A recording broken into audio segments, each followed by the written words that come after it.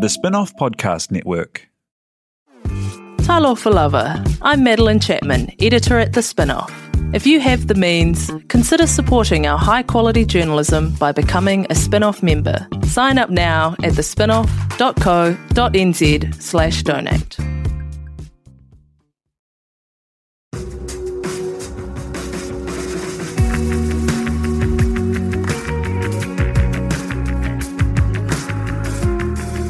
You're listening to Business is Boring, a podcast that reckons it's anything but. Business is Boring is brought to you by SparkLab, offering inspiration and practical advice to help businesses find their edge. To hear more about SparkLab, including details about the latest events, workshops, and business tools, visit sparklab.co.nz. And now, here's your host, Simon Pound.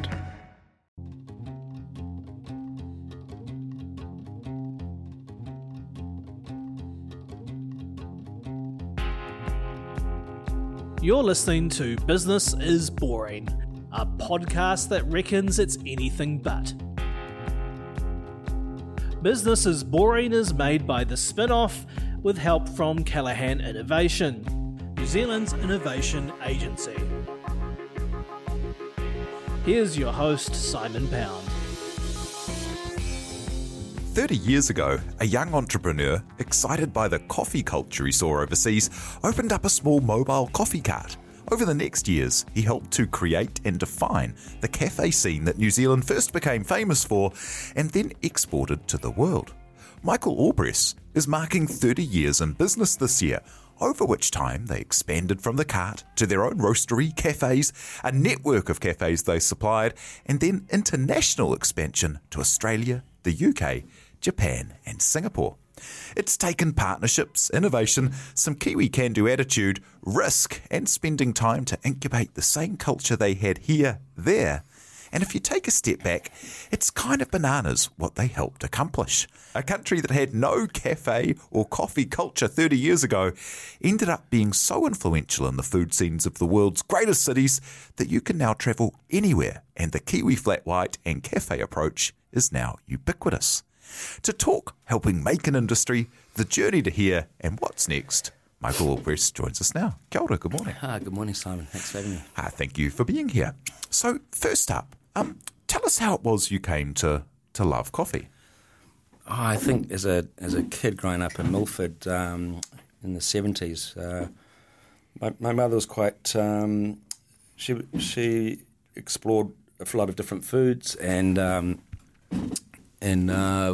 think whilst my contemporaries were probably eating white bread and drinking instant coffee, we had brown bread. In fact, Mum baked her own bread, and we always had roast and ground in the house. Which I imagine is pretty rare at that time. I think it was. We're a British colony, a nation of tea drinkers. Coffee wasn't huge, I don't think, in our historical culinary culture, but that was just something that I think my mother it was a luxury, and it was more expensive. So I don't quite understand how I should just valued the product, I guess, to have that aroma in the house, and she was probably addicted to the caffeine as well. And even before you started Allpress and the coffee cart, you had some kind of late night venture, is that right? Slinging coffees. Oh, you've really done your research, haven't you? You've gone back. You've come back way back into the past. You're referring to the Hubcap Cafe, perhaps. Yeah, that was a pretty crazy time. In the sort of red light district of K Road. We poured a lot of coffee. The coffee machine kept that business alive, and we were also making moussakas and other great food for the night workers and the musicians and anyone staying up late, cabbies, and it was a pretty wild little shop. And what was it that led you from that cafe and that kind of that life to find yourself in Seattle and getting inspired by the daytime coffee culture? I did. I always was interested in the American diner, and I did a JV. I was quite young. I was 25. I didn't have any money, but I partnered up with a chap called Jim McIntosh, and we were going to create the Auckland Diner on the corner of Merrill Drive. We had a complication with, I think there was some issues around finance, but the project went on hold, and I went, well, I'll go to America and do some research on diners. You know, I've done as much research as I can from books, etc. So I went off and travelled, went through LA and ended up in Seattle. I had a friend up in Seattle, Steve Bell, living in Belltown, and got exposed to Starbucks and a whole new emerging specialty coffee industry on the West Coast in Seattle, and it was fantastic. And that inspired me to I saw a particular low-cost operation. It was an engineer from Boeing had created an espresso cart on Fifth Avenue under the monorail. It was called Monorail Espresso, and it was, you know, like you see popcorn or pretzels or coffee in New York sold from a cart. This was espresso. So I came back to New Zealand, and the diner project didn't work out, and so I headed back to Seattle, and that's where I sort of got inspired to think about coming. You know, at that stage I was chefing and being a bit of a ski bum and living out of a suitcase, and at that point I was about 29. I went, well, 29, I better do something, you know, sensible with my life, and that was it. I came back to New Zealand and created Allpress Espresso carts. And so, tell me about that first cart and getting off the ground. And by a coffee cart, was it kind of like all burnished chrome and rivets and stuff? Is that the kind of look? Well, I was paying attention to design and detail and aesthetics. So yeah, that was the first expression of some, you know, of the creativity part of starting a barrow business, really. And then moved quite quickly into printing and designing our own cups, and you know, it was a. I remember the first day we ever traded was there was an auction for the John Pappas tiles that were taken out of the Aotea Centre. It looked like somebody had gone in there and graffitied the whole bathrooms, and the Auckland City Council didn't like them, so they ripped them out and they were auctioning them off to raise some funds. But I wheeled the cart out into the middle of Aotea Square and plugged it in. I didn't have a licence.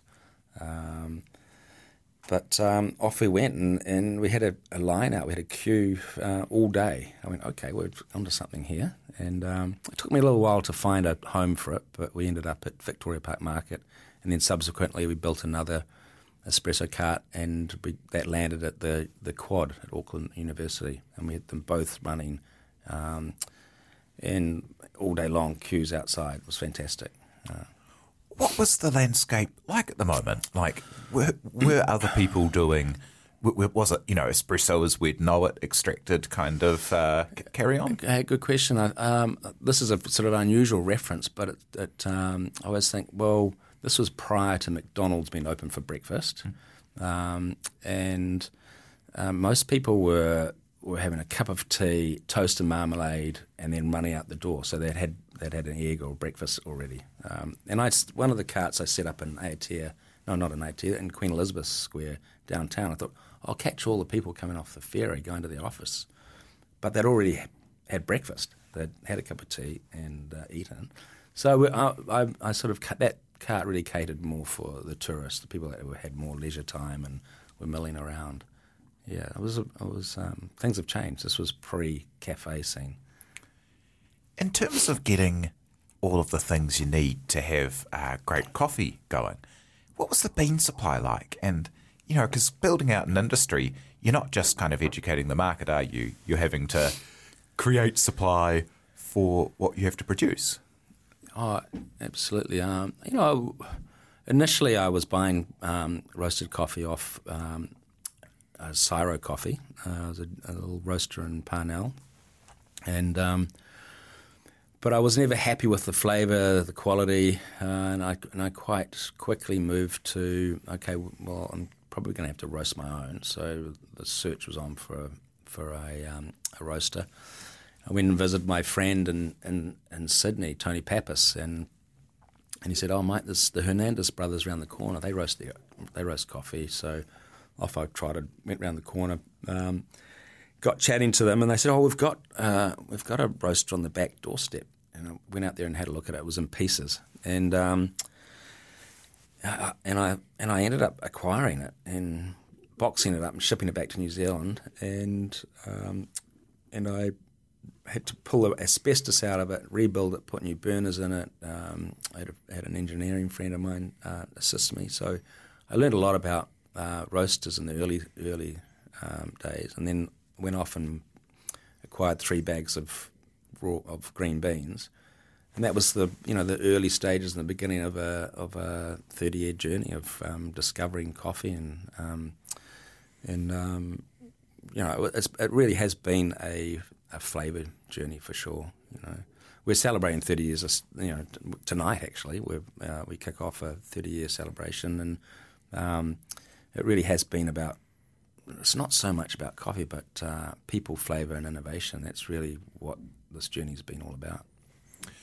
Tell me about setting up those sites like the roastery and the first cafes, as you kind of followed a two-pronged approach of having your own outlets and also supplying to cafes and the like, didn't you? And was that a bit unique? Well, initially it was we weren't being taken seriously with the carts. So they were sort of transient units. It wasn't a shop. So once we acquired the roaster and I had an old paint shed in just downtown Auckland, and we rebuilt it there, and we started roasting our coffee there. But I realised quite early on to have some presence, some consumer presence, we needed a shop. So Victoria Street was our first coffee shop and roastery. We grew out of that quite quickly and upgraded our roaster and moved to a larger roaster and then a larger premise. We're now still in the Browns Mill building in just off Victoria Street. But that's when we moved in there, it was a massive space, and I never realised that we would be sort of bulging at the seams, but that's the case now. We're probably due for a relocation due to production size and people, and It's a great kind of business model, isn't it, in that you have your roaster going and it spits the smell out into the surrounding area, and then that kind of pulls people in for their hits. Yeah, it's the smell of roasting coffee, if it's not treated, can be a bit acrid, but it's certainly a little bit of a beacon to a coffee shop. But I think we've been business to business and building a brand over the last 30 years, and I guess that's the sort of entrepreneurial spirit that I've been driving personally. But it's taken a lot of great people and to get to where we are today. And in your opening, you mentioned all those locations, and we do have 7 roasteries around the world today. Yeah, should we look at that? Like, so Australia in around about 2000, which starting a cafe and coffee business here, but heading over the ditch to Australia. What was the plan there? It was I created an alternative company. It was Allpress International, and a good friend of mine, Tony Pappas, who I went to Westlake Boys with. We kind of went to Westlake Boys. We probably spent more time wagging, going surfing than actually going to college. But Tony had a successful restaurant in Sydney and knew the market, and so we decided to partner up. And Tony led that market, and we acquired another small roaster similar to the one that I'd initially purchased out of Sydney and dragged back to Auckland, and off we went. Just building our recipes, building our knowledge. It's And Tony's a fantastic startup guy. He's just got so much energy and drive and enthusiasm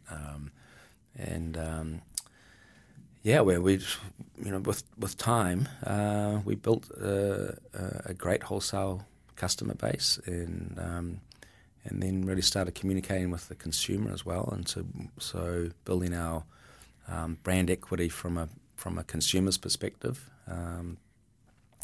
The quality of coffee in Australia at the time was relatively poor, and we knew there was an emerging market for better quality in terms of equipment, training, raw material. And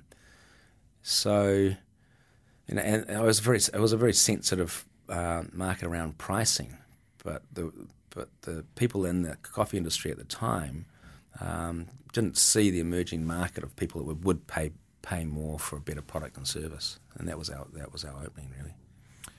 And how about the UK? As it's such a kind of like jolt of pride you get as a Kiwi, and then you're wandering around, trendy East London, and then you see this beautiful big outpost of Allpress right there. Right, they're drinking our coffee here. Yeah. Used to be Steinlager, right? Yeah, it is. I was having a coffee in Redchurch Street the other day, and I got chatting to a Kiwi, and there is a lot of pride in what we've done. People really having an I don't know we've built a company around people and values that coffee drinkers, independent thinkers, and coffee drinkers just seem to be attracted to. I'm rambling now. Probably had too much coffee, but no, you're good. You're good. How important is the people factor there? As with Hospo, you have such interesting people who come through and be your front of house and your relationship managers with all of the cafes, and those first people that set up the outposts in a Japan or in a UK kind of situation. Oh, Simon, it's all about people. It's coffee. Coffee took a back seat quite early on, and I realised that hiring the right people, empowering those people, developing and training them was a critical part of building a brand, building a coffee brand. Flavour was still critical and still is a high priority, but without good people, you can't do any of this. And so I think we have built a real solid, value-based organisation that looks after its people, looks after its customers, looks after its suppliers. I think we're a conscious organisation and a values-based organisation. One of the really interesting things about coffee is it's this amazing blend of urbanism, it's at the heart of kind of dense cities, people getting their coffee in the day, but it's also this massive commodity that comes from some of the most exotic and far-flung and different places in the world as well. And you've got that link between kind of design and urbanism, very kind of like modern civilization and very different ways of living. It is an interesting blend. It's such a and there's something quite magical about coffee in so many respects. It's a catalyst for a lot of thinking and consideration, and it turns up in the best of places. But yeah, it's that's quite an in-depth question you just asked. Tell us about kind of building those relationships with the suppliers and that other side of coffee that people don't see behind the sacks that arrive in the store. The raw material, it comes from exotic places like Costa Rica and Brazil and Colombia and parts of Indonesia where we acquire our coffee. When we first considered going to the UK, we were very concerned about the United Kingdom's propensity to be, really on top of whether it's animal tested drugs or they just have a propensity to want to know that the coffee or the product that they're consuming is of a fair nature. So we did consider creating our own fair trade mark, and then we went, well, if we do that, then there's issues around other products. Actually, it was we were considered putting one fair trade product into our mix, and then we went, well, that just makes all of our other product suspect. So we went, well, we'll create our own mark, we'll create our own standards, and we'll go to origin, we'll inspect the through the exporters, we'll inspect the farms and the plantations that we would be buying off, check their whether what sort of conditions they had for the workers, and it's a very complicated, broad subject, the prospect of what is fairly traded, and then you start imposing Western values into small villages in Colombia, and it's just not real.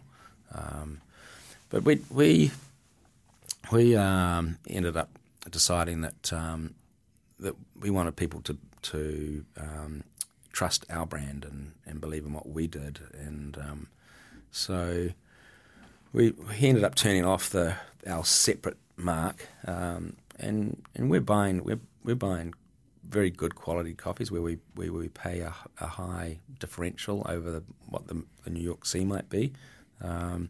So the coffees that we were buying have had added value to them, and the farmers and the exporters are all getting fairly rewarded for their work and their superior product.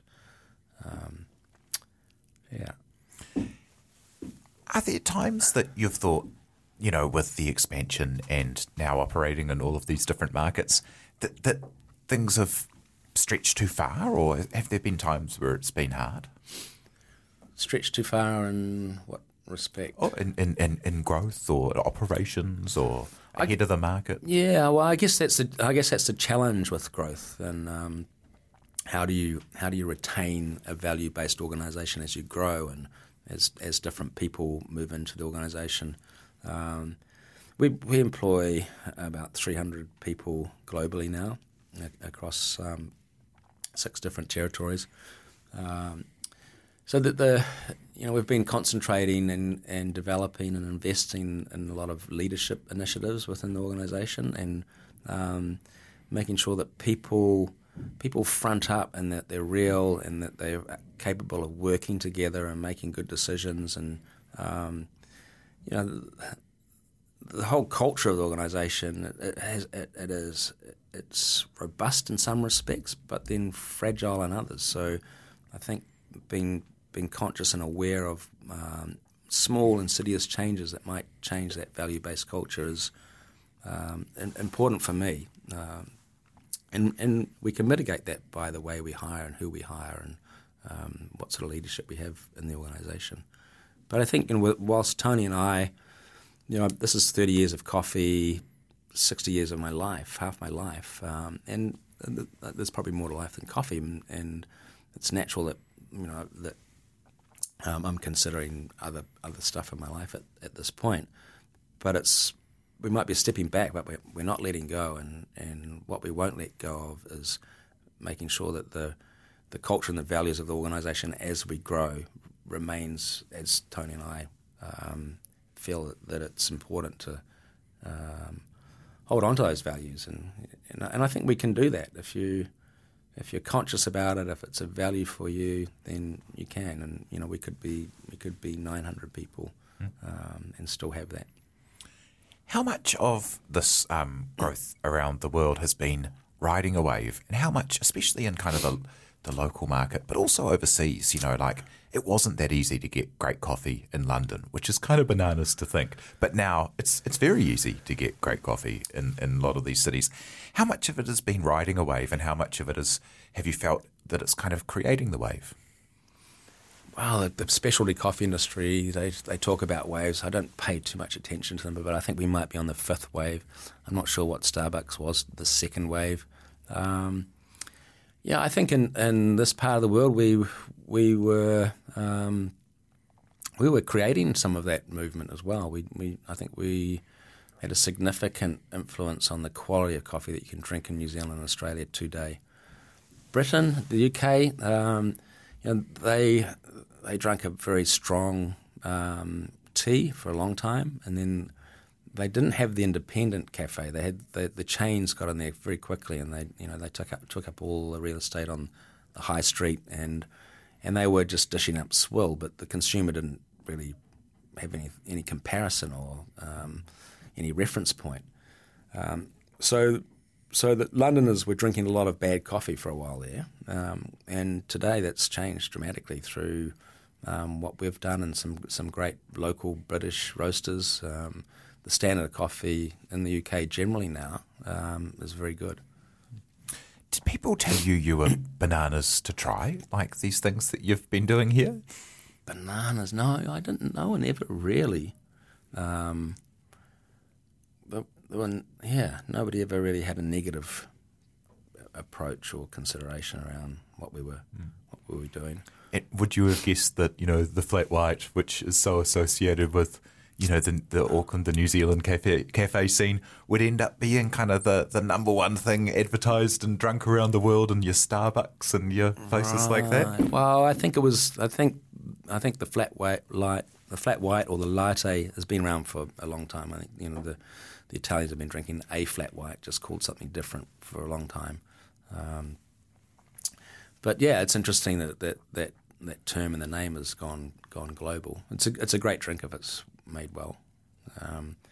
But I think there's a few different interpretations on what actually a flat white might be. I'm sure there's a lot of kind of a lot of story and lore amongst coffee makers around that. And in terms of advice for people interested in starting their own ventures like this, do you see other areas that have the energy and interest of coffee emerging today? And what kind of advice do you give people wanting to start out and make a business? Right, that's a good question. I mean, I was back in the day. I just was passionate about what I was doing, and I was relentless. And there were probably a number of opportunities to do something else or something in addition. And I really stuck to my knitting. And I guess the other aspect is, continuity of what you're doing is critical. And it's going to take some time. You don't. Well, perhaps in the digital world you can create a business overnight, but I think good businesses you need to build. It takes time, and building one relationship, the next relationship, one employee over the next employee. Building a business is different from having a massive overnight digital success. And I'm sure that's possible too. And how do you define success, looking back on the 30 years? It's never been fiscal. That's just an outcome, I think. Success, I think the success for me is the way that we support so many people and communities. We have the capacity, particularly now that we're a lot larger, to change behaviour, influence thinking, take a stand on the community, the environment. So defining success, I think personal success, being satisfied and healthy and having great relationships, that's probably one of the pointers in success, really. Yeah. And how are you marking the 30 years? We have a celebration tonight. We have a studio space at the Browns Mill building in Victoria Quarter. We have a sort of an exhibition taking you through the 30 years, the early stages. We've recreated the first cart. We've resurrected some old logos. It's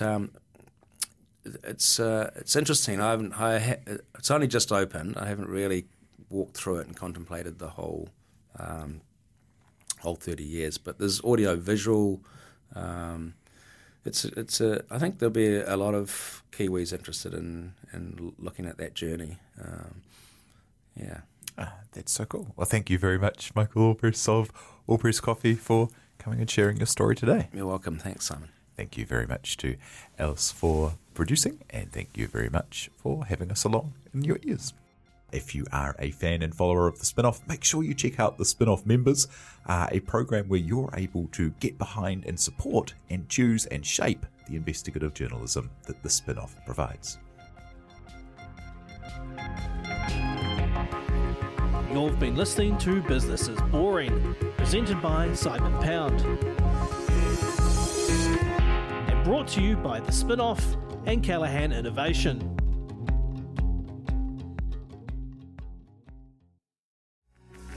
From the Spinoff Podcast Network, that was Business is Boring, brought to you by SparkLab. Make sure you're following Business is Boring wherever you get your podcasts. And for more information on SparkLab, visit sparklab.co.nz.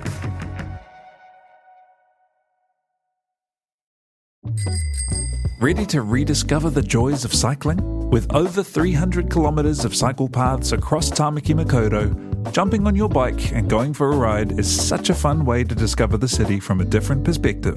Cycling is getting more and more popular across Auckland, so now's a great time to join the hype and give cycling a go. Head to at.govt/cycling to find your nearest cycleway today. The Spinoff Podcast Network.